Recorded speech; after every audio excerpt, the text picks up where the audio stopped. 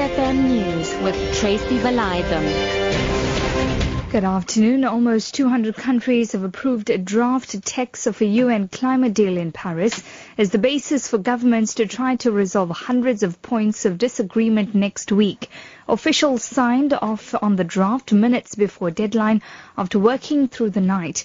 The text lays out options ranging from a long-term goal for slowing climate change to rising climate finance for developing nations. South African delegate Nozipho Diseko says the draft leaves too many issues unresolved. Black farmers in drought-stricken northern KwaZulu-Natal want the private sector to intervene, saying government relief is not enough to assist them.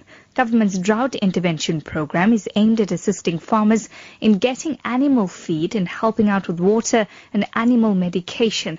African Farmers Association Secretary Thubelihle Zondi. We're pretty aware that this intervention is more concentrating in sustaining the animals that are suffering from this huge drought which is affecting the province of KwaZulu-Natal. We've got an opinion that it is not enough, but it's better because we're taking it as a start. We please the department to try and intervene more or put some more funds in order to sustain these animals, because most of communal farmers, emerging farmers, are suffering of this drought. The ANC says it respects COSATU for sticking to its principles. COSATU celebrated its 30th anniversary in Durban today.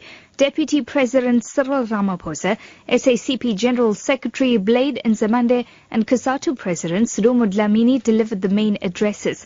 Ramaphosa says the ANC supports COSATU and will work hard to strengthen it. From our side as the African National Congress, working together with the South African Communist Party and SANCO, we are going to work to make sure that COSATU is strong. Madiba saluted COSATU for the many victories that the Federation has won. Indeed, COSATU continue in making sure that there is true transformation in our country. Lesotho Prime Minister Pakalitha Mosisat says his country is crafting a new constitution.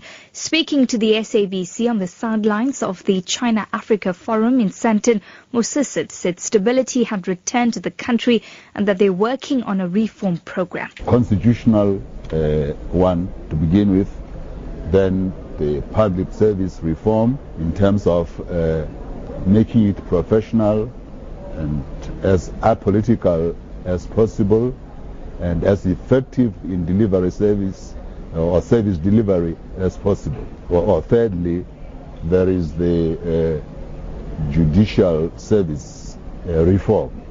SADC will meanwhile receive the report of a commission that investigated the killing of former Lesotho Army Commander Maparango Maheu. A SADC troika comprising of South Africa, Namibia and Mozambique will meet in Sandton later today.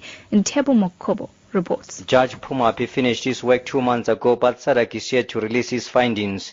The family of the slain former Army Commander Maheu is demanding answers after the regional body failed to release its findings last month.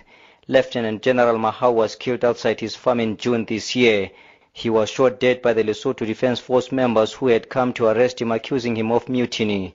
The commission was established to probe Maheu's murder and the political upheaval that plagued the country last year, forcing SADC to intervene. British counter-terrorism police are assisting the international investigation into last month's attacks in Paris.